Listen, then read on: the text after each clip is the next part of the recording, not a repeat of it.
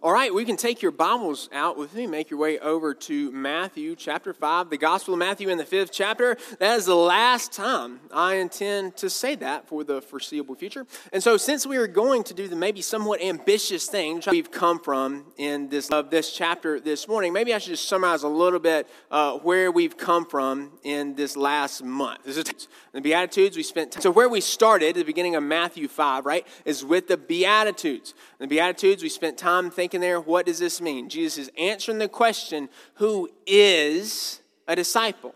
Who is a Christ follower? Or who is a Christian? Like, what are they? What are those type of people? And the Beatitudes are his fundamental, foundational answers to those questions. What does it mean that these people would live all of their lives unto God? This is who they are. People with this type of disposition, they would live all their lives in all these areas unto God. And then we started to transition. And we said, okay, so what does that mean they do? Like, if that's who they are, then let's answer the question, how do they live? And the little summary statement that you get there is they're going to be the type of people who would actually live a distinct life, a set-apart life, a life that would make an impact. They would be salty salt. They'd be the type of light that, gives light. That's who a Christian is, who a Christ follower is, who a disciple is. That's what they do. And then we began to see, okay, well, if they're going to be this distinct, set-apart type of people, like, why must that be true of them? And Jesus says, because it's what the law says. I've come to fulfill the law. I didn't come to abolish it. Like, there's some problems we're lacking. The people around you, like the culture around you, these scribes, Pharisees, Sadducees hanging out in the first century, the reason that you can't just go along with them and think that you're going to be a person who's faithful to the law, who is the type of disciple you're supposed to be, who does the type of things you're supposed to do, is because they've kind of, sort of, completely, totally, altogether missed the boat on what it means to live our lives unto God. So Jesus says, let me help you out with that. Let me fill that up for you. Let me fulfill the law for you so that you might understand what the law is actually calling you to do and how the law is actually calling you to live. And so we've seen him do that. We've seen him do that over the last several weeks. And one of the ways that he's done that, he starts with anger. Scribes, Pharisees, Sadducees are saying things like, hey, as long as you don't murder somebody, you're good. And Jesus says, no. You can murder somebody, or you can call somebody a fool, or you can insult somebody. And no matter what you do, however you vent that anger that's in your heart, you're really committing the same root sin. You're looking at them and saying, I don't really care that God says you're an image bearer who's worthy of dignity and respect. Like, I'm not worried about that. In this moment right now, I'm going to do what I want to do, and that's vent my anger towards you and disregard the fact that that's true of you. And then we move on from there. And as we move on from there, well, what do we see next? We see Jesus take this same approach, this root sin approach, and lay it on the sin like lust. Scribes, Pharisees, Sadducees, as long as you don't sleep with somebody else, it's not your spouse, you're fine. And Jesus says, not fine. The problem is you would actually harbor a desire for a sinful relationship. That's actually the root sin. And so I don't care if it's something you do or if it's something you just harbor in your mind, you're committing the same root sin. The same thing's true of you regardless. So don't go along with scribes, Pharisees, Sadducees. They're missing some stuff. Let me fill up the meaning of that word. You're missing it. To minimize it, said it's no big deal. Jesus says massive deal.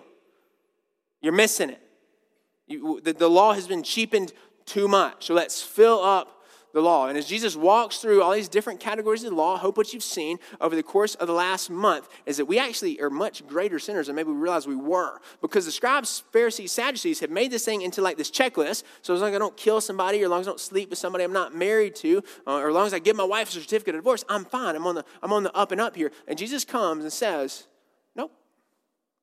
Not primarily about what you do. I'm looking at your heart.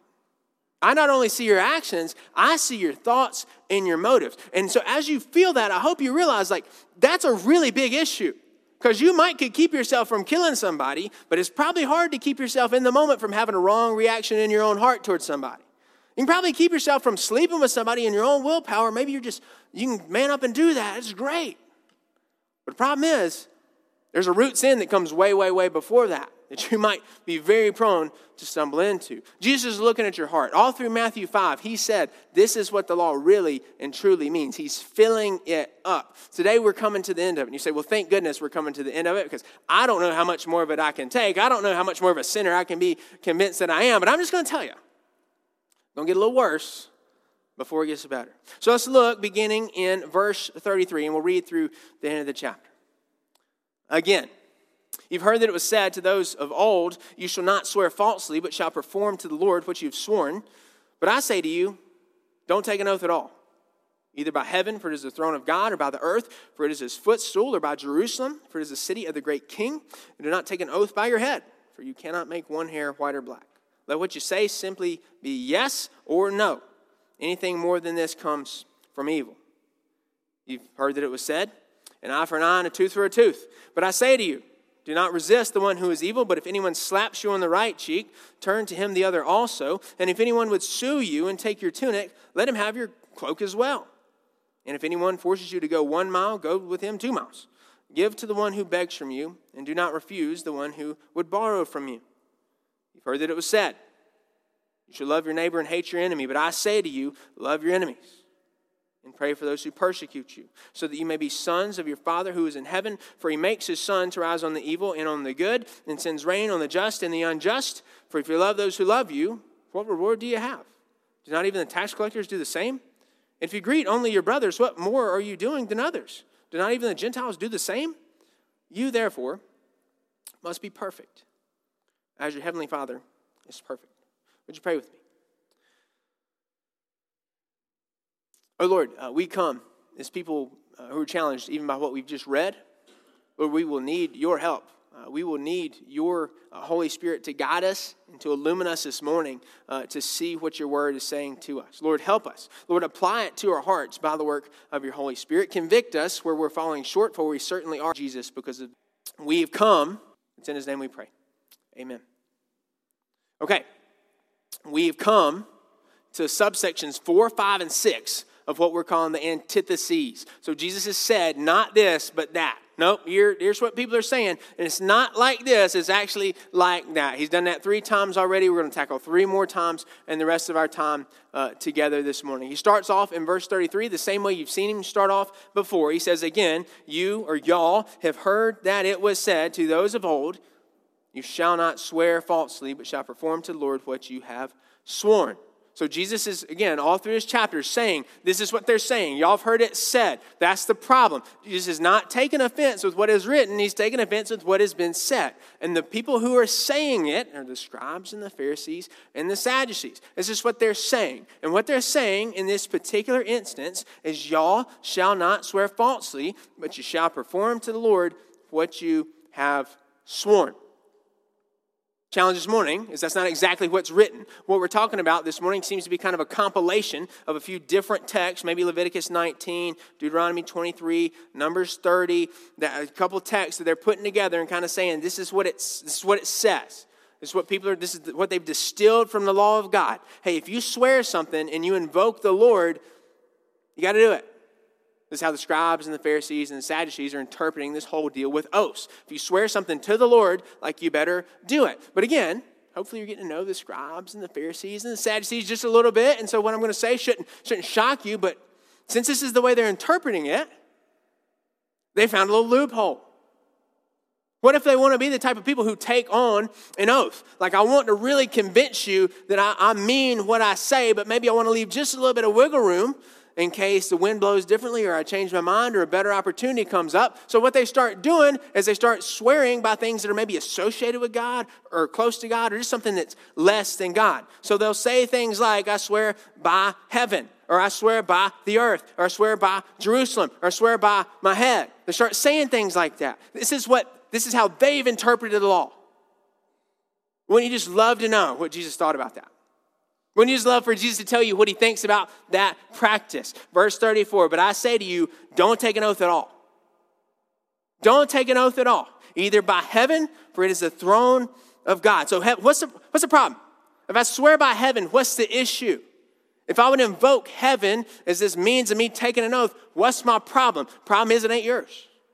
It's God's heaven. So if you think you can swear by heaven and somehow dodge being accountable to God, we've got a problem because it's not yours. It's not your heaven to swear by. It's God's heaven. He's created it. He owns it. It's his dominion. He rules and reigns in the kingdom of heaven. So if you would invoke heaven thinking you're going to dodge accountability to God, thinking you found a loophole, think again. Heaven, obviously, is directly associated with God. Okay. I won't swear by heaven. Then how about I just move on, and how about I just swear, or by the earth, not God. Earth. Why can't I swear by the earth? The earth's not God. Right. But it's God's earth. Just like heaven is God's heaven, the earth's God's earth. So if you look out at the earth and you say, I'm going to invoke myself under this oath that I'm going to take under the earth, to the earth, it's not yours. You don't own it. It's his. He's got dominion over it. He rules and reigns over it. He's sovereign over it. Even now, he controls it totally. So if you would say, well, I'm not going to swear by heaven, I'll just move on to the earth, the problem that you got is it's still God's earth. If you think you can swear by the earth and dodge accountability to God, think again. It's not your earth. It's his earth. It's associated with God, tied directly to God. Okay. Let's get a little smaller. Heaven's too big. Earth's too big. How about Jerusalem? Let's just stick with Jerusalem. Or by Jerusalem. Don't swear by Jerusalem, for it is the city of the great king. Now, how in the world did you think you could disconnect Jerusalem from God? The Lord literally says, it's my city. The Lord says it's like a little miniature mountain that Jerusalem built on, Mount Zion. He calls it his holy hill. Like it's set apart. It's his. It's for him. It's where he's demanded that the temple be built. It's where he says my presence is going to be with my people forever. Like I'm putting my presence there. How'd you think you could swear by Jerusalem and escape being accountable to God? You can't. It's his city. It's his place. It's set apart for him. You surely can't disconnect Jerusalem from God. So don't swear by Jerusalem thinking you're going to dodge being accountable to God. Okay. Can't swear by heaven.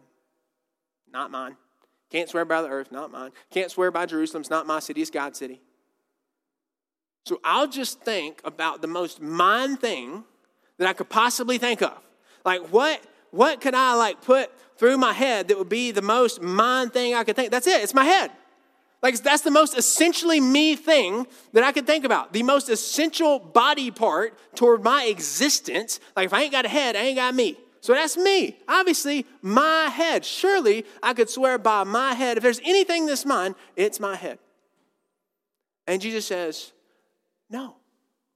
Don't swear by your head. Don't do it. Don't take an oath by your head. Why? Because for you cannot make one hair white or black. So if you want me to prove to you that it's not as all yours as you think it is, you're not quite as sovereign over it as you think you are, make your hair grow a different color. You can't do it. Now you can paint it, you can dye it, you can manipulate it, you can make it look different, but you are not sovereign over what color hair you grow. God's sovereign over that. Some of us aren't even sovereign over whether our hair grows or not, right? I'm quickly on the way to being a part of that club, right? So some of us are running out of that. We're not sovereign over our hair growth. So if you need to know whether you should swear by your hair or not, think about it. You shouldn't because it's not yours. It's the most yours thing you can think of, and you're not in control over it. God's in control over it. So Jesus, summarize it. Just tell me what you mean, Jesus. Here, don't take an oath at all. Do not take an oath at all. Anything more, let what you say simply be yes or no. Anything more than this comes from evil. Who is a disciple? Who's a Christ follower? Who's a Christian? The type of person who speaks with integrity. Their speech is characterized by integrity through and through. Now, Jesus isn't directly railing, I don't think, against all oaths ever. And the reason I would say that is because he's going to speak under one at the end of Matthew when he's on trial. Paul will take 3 while he's in the course of his ministry in the epistles. We even see Hebrews 6 talking about God speaking under oath. So I don't think the problem is all oaths ever. The problem he's condemning here, what he's critiquing here, are people like the scribes and the Pharisees and the Sadducees voluntarily entering into oath, taking an oath, swearing by something to try to ensure the truthfulness of their words. Trying to ensure you can really, really believe what I'm saying because I swear by such and such. And Jesus says, you should not be the type of people who have to do that. You should be the type of people who are so characterized by integrity that when you say yes, people can take your yes and put it in a bank. Or when you say no, people can take your no and put it in a bank. You are to be a people characterized through and through by integrity. Your speech should be seasoned with salt. You should be able to speak the truth. Yes, yes. No, no. Brothers and sisters, how are you doing with that? How are we doing with that? We're this people, obviously, as we continue to explore what the church is, who we are as these people who do life together. We do just that. We do life together on an intimate basis. So if we're going to be the people who are going to be faithful to Scripture and actually be vulnerable with one another and real with one another and transparent with one another and help one another fight sin and get to know one another really well and be hospitable to one another and just go deep together with our lives, we're going to have this. Community is hard enough as is. We're different people. We come from different places. We got different hobbies. We got different interests. We got different convictions. And we're putting that all in a big pot together and blending it up. That's hard enough as it is. It's much harder if we don't tell the truth. If we're not a people who can take each other's words to the bank, community gets harder and harder and harder. Community will be hard. It is hard. The Bible says it's hard. That's why the Bible gives us so many instructions on how to do it. But brothers and sisters, the foundation for us is we're going to have to be a people of integrity. The words that we say are going to have to mean something if we'll do this well. How are we doing with that? That's hard. It's a challenge.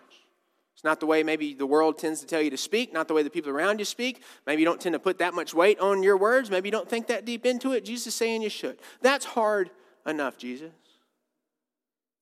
But how about the way you repay wrongdoers? What do you think about that, Jesus? Verse 38. You've heard that it was said, an eye for an eye and a tooth for a tooth. You've heard it said. Indeed, you have heard it said. This is coming directly from It Is Written. You can hop over to Exodus 21 or Leviticus 24 or Deuteronomy 19, and you're going to find this. In all those places is going to be talking about punishment towards wrongdoers, particularly civil government. Like, how does a civil government retaliate towards wrongdoers? And the command, eye for eye, tooth for a tooth, is meant to restrict punishment. Like, the punishment should not exceed the crime. You should not get a punishment that is harsher, that is unproportionately harsh to the crime that you've committed. This is what that's intended to do. And again, it's at the civil level. Like, how does Israel, the state, how does the government respond to evildoers? It's addressing that question. Which leaves us with the question, hey, disciples. Like, how does a disciple respond to a wrongdoer? How does a Christ follower, a Christian, how do we go about responding to wrongdoers? When people do wrong to us, what do we do? Help us out, Jesus. What do you think, Jesus? Verse 39. But I say to you, do not resist the one who's evil. That's pretty simple. How do we respond to wrongdoers? Jesus says we don't. Jesus says it's not our place. Jesus says it's not our place to retaliate. And you say, hold on, wait just a second. Jesus, what exactly do you mean? I'm a red-blooded American. I got my CWP in my pocket. I got my don't tread on me flag in my yard. What do you mean, Jesus? Aren't you the guy that's going to go on and tell these people, like, if you ain't got a sword, you better sell what you got and get one? Like, clarify Jesus. So here you go.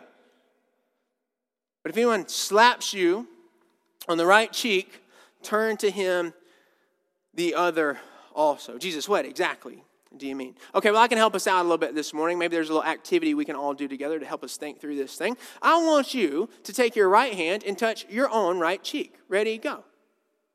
All right, good. That's a good job. Most of you, some of you were too cool for that. I understand. Some of you were scared you'd mess it up, so you didn't do it. I got you.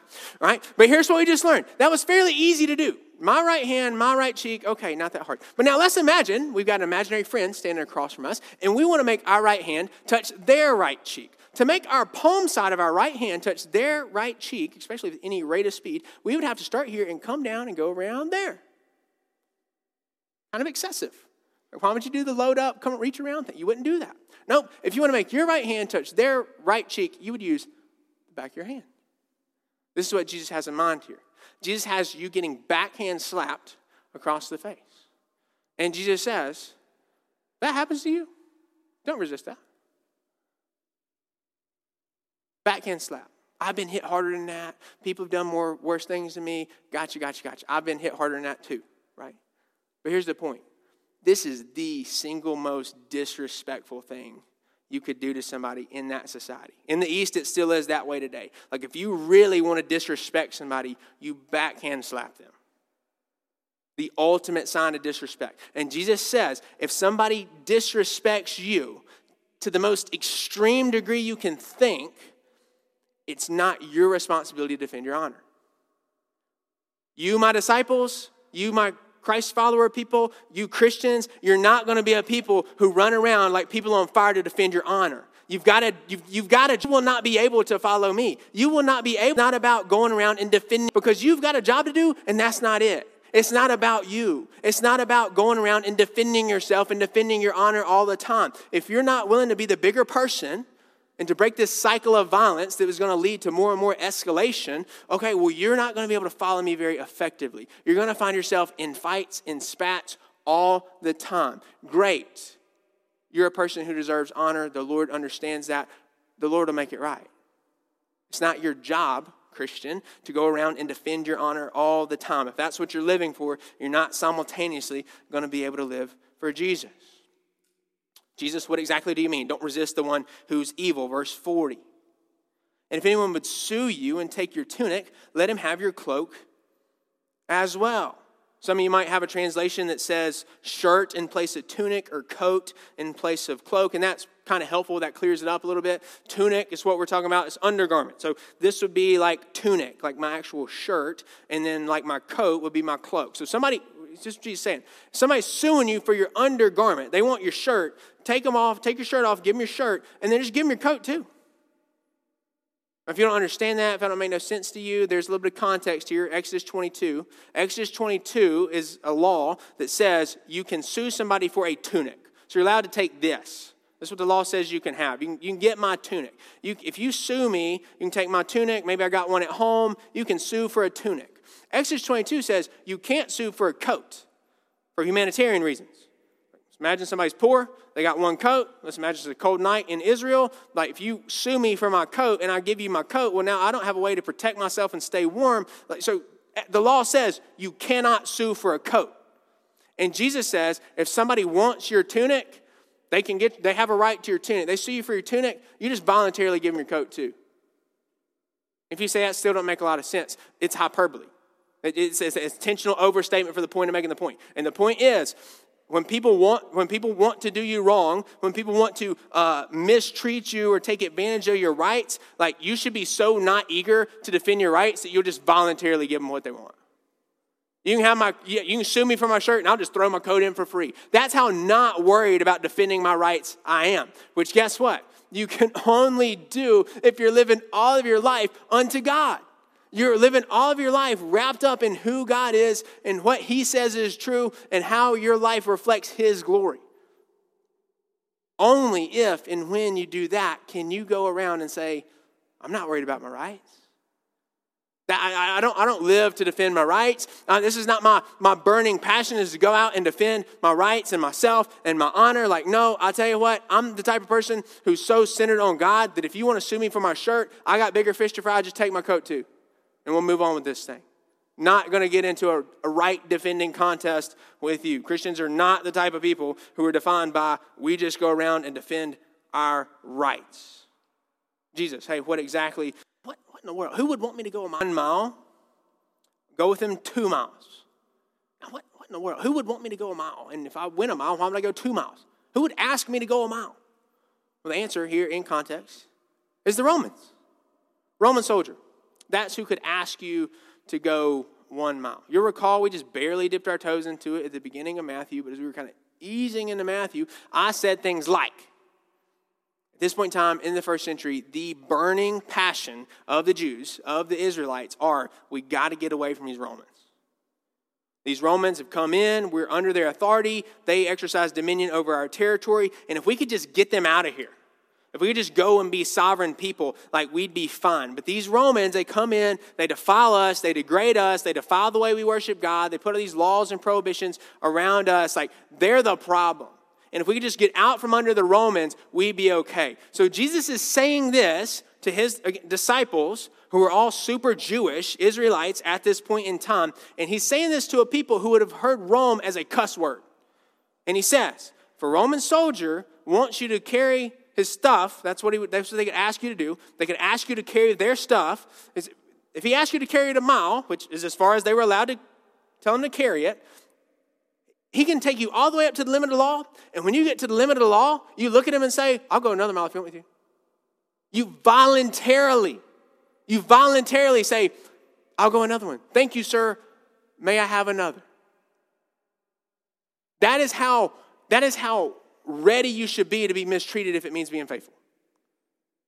You're not Christians, Christ followers, disciples are not the people who go around saying as long as I don't get mistreated, I'll be okay. As long as I don't get mistreated, I'll be okay. Brothers and sisters, if that's your burning passion, I'm not willing to be mistreated, you can't be a Christian. Let's just think about, Jesus, who approaches mistreatment and looks it right in the face, and is the most unjust acts that have ever been committed in the history of the world were committed against him. And he did not say, I need to defend my honor. I need to defend my rights. I've got to avoid being mistreated. No, he said, I'm going to be faithful anyway. So what does it mean to be a disciple or Christ follower or Christian? It means that we would look the disgrace of our honor right in the face, or the violation of our rights, or somebody mistreating us, and say, I'm going to be faithful anyway. This ain't about me. I'm living my life unto God. I got bigger fish to fry. I'm going to entrust myself to the Lord, and I'm going to keep on going. Verse 42, Jesus, hey, what exactly does this mean? Give to the one who begs from you, and do not refuse the one who would borrow from you. Got a little shift here. Jesus is shifting in a couple of ways. The first shift we see, now we're not primarily centered on honor or our rights or mistreatment. We're centered on generosity, right? Which is a good indicator that Jesus is talking about something bigger than just being mistreated. There's a principle here that's bigger than that. So that's shift number one. Shift number two is now, not only is he not talking about defending actions, like give to the one. Not just to lay down our rights, but to lay down our possessions. Give to the one who asks from you, who would borrow from you. Now, Jesus isn't commanding, if we read it in light of the rest of the Bible, I don't think he's commanding complete indiscriminate giving. He is commanding that we would give generously and liberally, but he's going to go on to say in chapter 7, right? He's going to say that our giving has discernment. We're going to see Paul write, 2 Thessalonians 3, like if a man won't work, he shouldn't eat. So this is not just you're on a constant state of welfare all the time. No, it is you should have generosity in your heart. You should be willing to give. You don't withhold from the one that you need. But it's really undergirding the principle that we've seen in the last several verses. This ain't about you. And the disciple, the Christ follower, the Christian, cannot spend all their energy on them because they're busy spending all their energy on God. Jesus will go on to say, you can't serve God and money. Or you can't serve God in the things of this world. Guess what? Your civil rights are the things of this world. Your constitutional rights are things that are given to you by this world. Your honor is a worldly concept. It's not about that. It's about living for the Lord. So if I need to lay down my honor, I just need to put that aside so I can live for the Lord. Jesus says, do it. If I need to lay down my rights so I can live for the Lord, Jesus says, yeah, great, do it. I need to accept mistreatment so that I can continue living for the Lord. Jesus says, accept the mistreatment and move on. I need to lay down my stuff or put it to the side or not be so focused about it so I can be focused on Jesus. Jesus says, that's exactly what I'm asking you to do. In short, stop thinking everything's about you. It's not. It's about God. What does it mean to live all of our lives unto God? Living our lives unto God controls us, not our desire for us. Not our desire to protect ourselves or defend ourselves or get lots of possessions for ourselves or have lots of right for ourselves. That's not it. That's not it. Brothers and sisters, how are you doing with that? That's a hard one. That's a challenging one. It's a hard one for you because you're an American. So when we start talking about stuff, you got lots of stuff. We got more stuff anybody's ever had, stuff. So are you willing to look at your stuff and say, if that's getting in the way of me being obedient to Jesus, I'll just get rid of it. If it comes between Jesus and my stuff, I'm taking Jesus every time. Is that true of you or is that not true of you? Because we're on a collision course with a story that's going to say that better be true of you. The rich young ruler did not make it into the kingdom of heaven because he cared about his stuff. So are you willing to lay down your stuff to be obedient and faithful to Jesus? Are you willing to lay down your rights to be obedient and faithful to Jesus? You're an American. You got more rights than just about anybody's ever had either. And we get on the news and it's rights and rights and rights and rights and rights. And you can't do that. You're like, are you willing to sit all that aside and sit your patriotism aside if you can say, I'll lay this down to be faithful to Jesus? What comes first? Jesus or my rights? Is life about God or is life about you? It's the same question. What about your honor? At the end of the day, when it comes down to faithful, don't run my name down. I get it. I don't like being disrespected either. But at the end of the day, when it comes down to faithfulness to Jesus or defending your honor, are you willing to let your honor be compromised to be faithful to Jesus? Or are you the type of person who's going to escalate a situation and get involved in some turmoil? Maybe it's even with a Christian over something like honor. Or you just want to say, I'll just accept being disrespected and move on down the road. I'm not commanding you to be a doormat. I don't think Jesus is saying we just become the world's doormat. Jesus is saying we get our priorities straight. I'm much more concerned about living for the Lord than I am walking around and defending my honor all the time. I'm not going to get in ego battles with people. I'm more worried about living for the Lord. Brothers and sisters, how are you doing with that? You say, that's hard. That's really challenging, Jesus. You're stepping on my toes, Jesus. You made this really difficult for me, Jesus. How about our enemies? How are we supposed to respond to our enemies? Verse 43, you've heard that it was said, you shall love your neighbor and hate your enemy. Again, the clearest expression maybe in all of this antithesis section that Jesus is responding to what the scribes, Pharisees, Sadducees are saying. Because when you want to talk about what's being said is love your neighbors and hate your enemies. The first part of that, love your neighbors, you should love your neighbor, is very clearly written.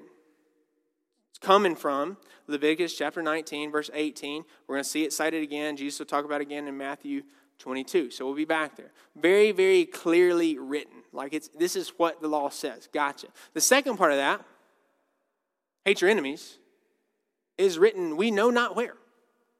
Like, we have no clue what that's talking about. There's what it seems to be from these people who know the content of the law so much and miss the spirit of the law so much. It seems to be a misapplication of maybe several texts, like Deuteronomy 23, which is talking about like separating yourselves from evildoers, or maybe a psalm like Psalm 26 or Psalm 139, which is talking about the wicked, hating those who hate the Lord. It seems to be a misapplication of texts like that.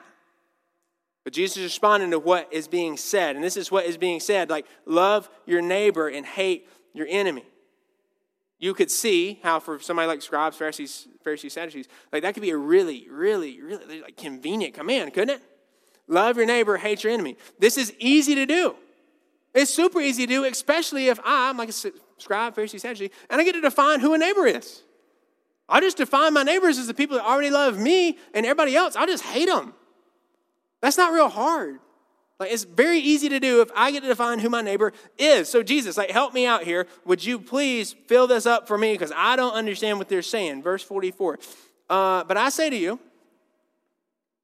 love your enemies and pray for those who persecute you. Jesus says, no. There's not this two-tier division between people I like and people I don't like, and I love the people that like. That's not what it looks like to be not like that. Why must that's not what it looks like to be a Christian? Why? Why is it not like that? Why must I be a person who loves my enemies and to the extent I'll be willing to pray for the people who persecute me? Like, why would I do that, Jesus? They don't like me. 45. So that, here's why. So that you may be sons of your Father who's in heaven. Because children tend to look like their father. So if you would be a disciple, a Christ follower, a Christian, you would become a son of God through faith. You're going to have to be the type of people who would love even those who hate you. Because that's what your Father does. Jesus, can you prove that? Jesus, can you definitively show me that God does this ridiculous thing, this irreconcilable thing in my mind that you're asking me now to do? Like, if this is the cost of discipleship, you're saying, this is what I must do because my Father does it. Can you show me that my Father does it? Because he makes his sun to rise on the evil and on the good, and he sends rain on the just and the unjust. Unbelievers get sunburned. The sun shines on them too. God generously and liberally gives his goodness and his grace and his kindness to all people indiscriminately. There's not perpetually clouds over unbelievers. Like, the sun shines on them too. They get its benefits too. There's not perpetually like a shield that keeps it from raining on unbelievers. If they hate the Lord, it still rains on them.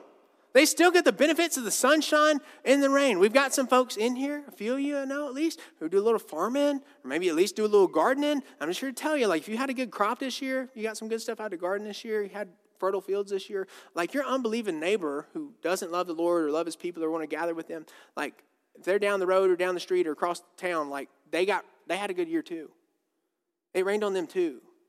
The sun shined on them too.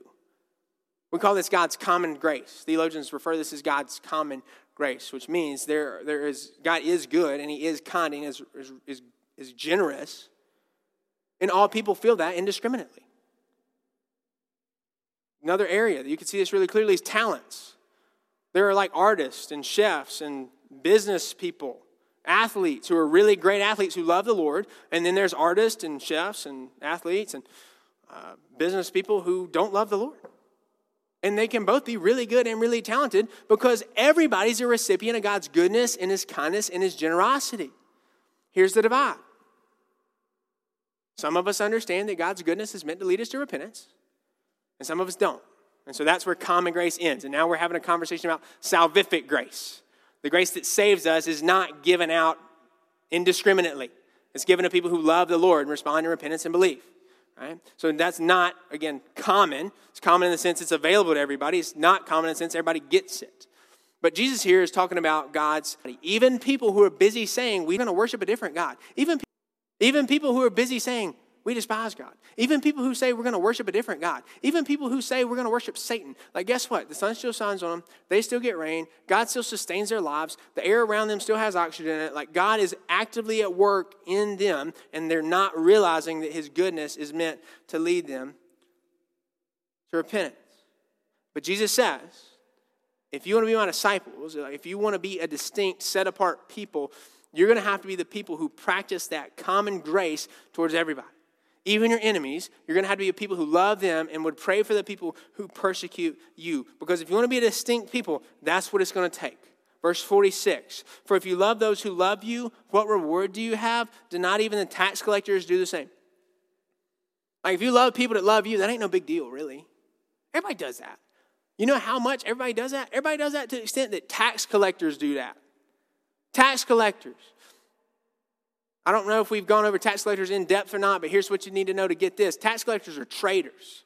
Tax collectors are Jews. They're Israelites who've been conscripted by the Roman government, now work for the Romans, and they go around and collect tax money for the Romans from their Jewish brothers and sisters. So guess what? Everybody hates the tax collectors because they're sellouts. They've turned their backs on their own people, on their own brothers and sisters. Like they literally forsook them for the sake of making money. And so people can't stand them. And Jesus says, you know those tax collectors that you can't stand, those traitors who've turned their backs on Israel, they will do this. When people manage to love them in spite of them, like they'll be able to love them in return. Tax collectors love other people that love them. So if you think you're going to really do something, you're really going to be something, you're really going to make a statement that you're my people because you love people who love you, nobody cares. Everybody's doing that. Even the tax collectors do that. You know who else will do that? Verse 47, if you greet only your brothers, what more are you doing than others? Do not even the Gentiles do the same? Like if you're only willing to go out of your way to be good and gracious and kind to people who you know are going to be good and gracious and kind to you in return, that's not revolutionary. No one cares. You know who else does that? The Gentiles. The Romans. Those Greco-Roman, idol-worshiping pagan people will literally do the same thing. They have no problem being nice and friendly and hospitable to people who are going to return the favor. So if you think you've really done something by doing that, you're wrong. You know how you'll do something? By being good and kind and gracious to people who you don't expect to be good or kind or gracious in return. The command here is that we would be, if we're going to be disciples, if we're going to be Christ followers, if we're going to be Christians, if we're going to look like sons of God, we're going to have to be good and kind and gracious and loving towards everybody because that's who the Father is too.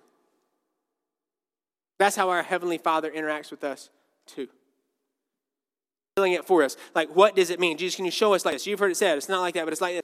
is 6 times. He's walked through this. You've heard it said, but it's not like that. It's like this. You've heard it said. It's not like that, but it's like this.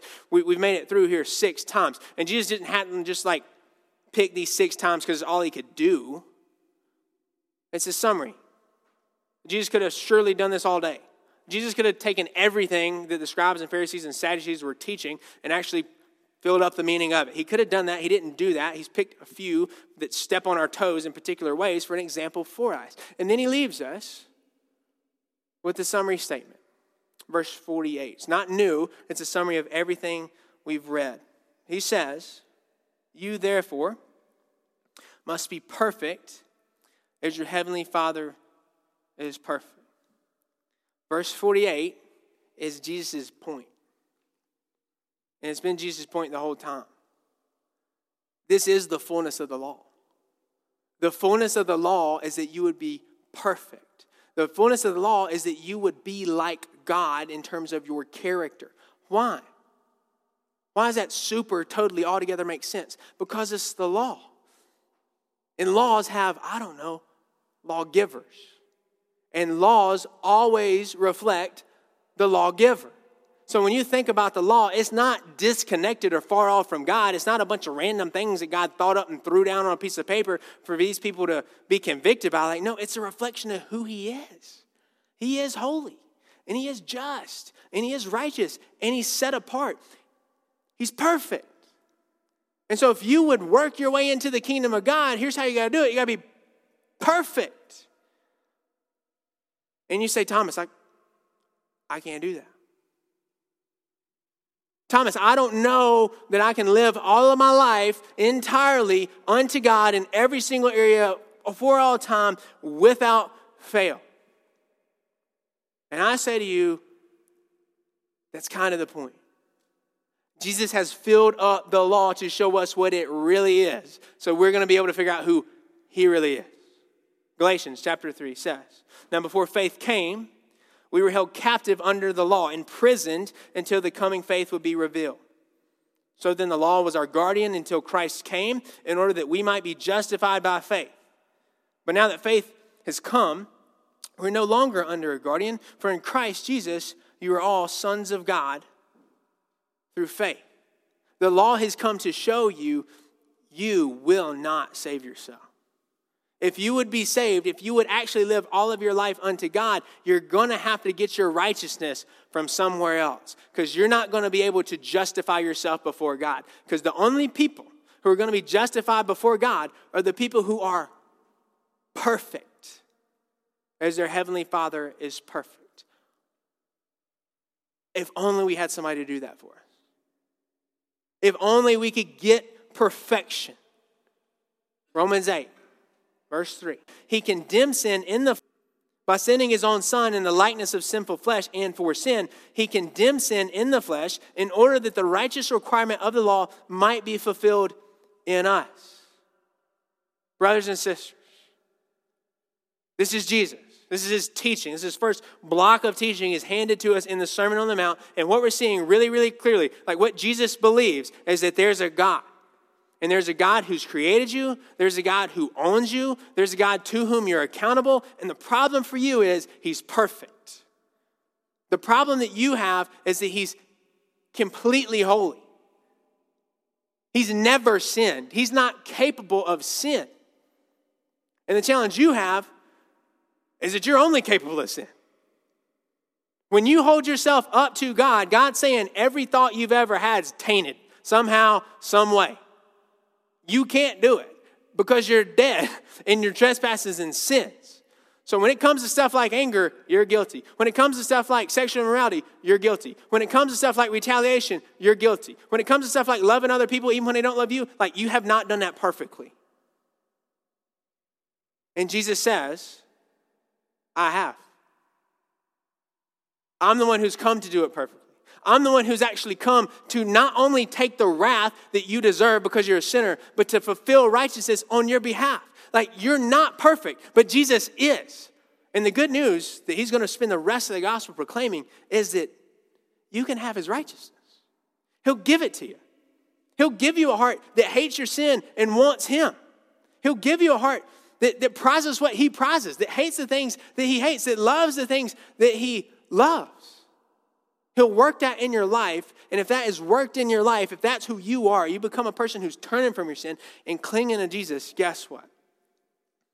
You are perfect as your heavenly Father is perfect, not because of you, but because of Jesus. And that'll mean something radical for your life. We'll continue to explore that. Would you pray with me? Oh, Lord God, we do thank you that we don't have to leave here wondering whether we're condemned or not. We've read this morning that there's no one righteous, no, not one. We've read that we've all turned away. We've read that we're fools. We've read that we don't have any knowledge. And so, Lord, make us a people who don't pretend to have knowledge. Make us a people who don't pretend not to be foolish. Make us a people who don't pretend that we're going to save ourselves by our own righteousness, because we're not. Because your word says that the standard is that we will be perfect. Not our definition of perfect, but as you're perfect. So, Lord, make every person in this room realize that we have not done that and that we have failed and that we will not deliver ourselves. But make every person in this room realize that Jesus can. Jesus has paid everything necessary to ransom us from death and hell and the grave. And Jesus has fulfilled everything that the law requires on our behalf, for us, in our place, so that we might be reconciled to you. Lord, we thank you for this good news. Make us all, everyone, a people who would cling to this good news and walk in this good news. I ask it in Jesus' name. Amen. We're going to have a hymn of response. I would encourage you to respond. If you want to come talk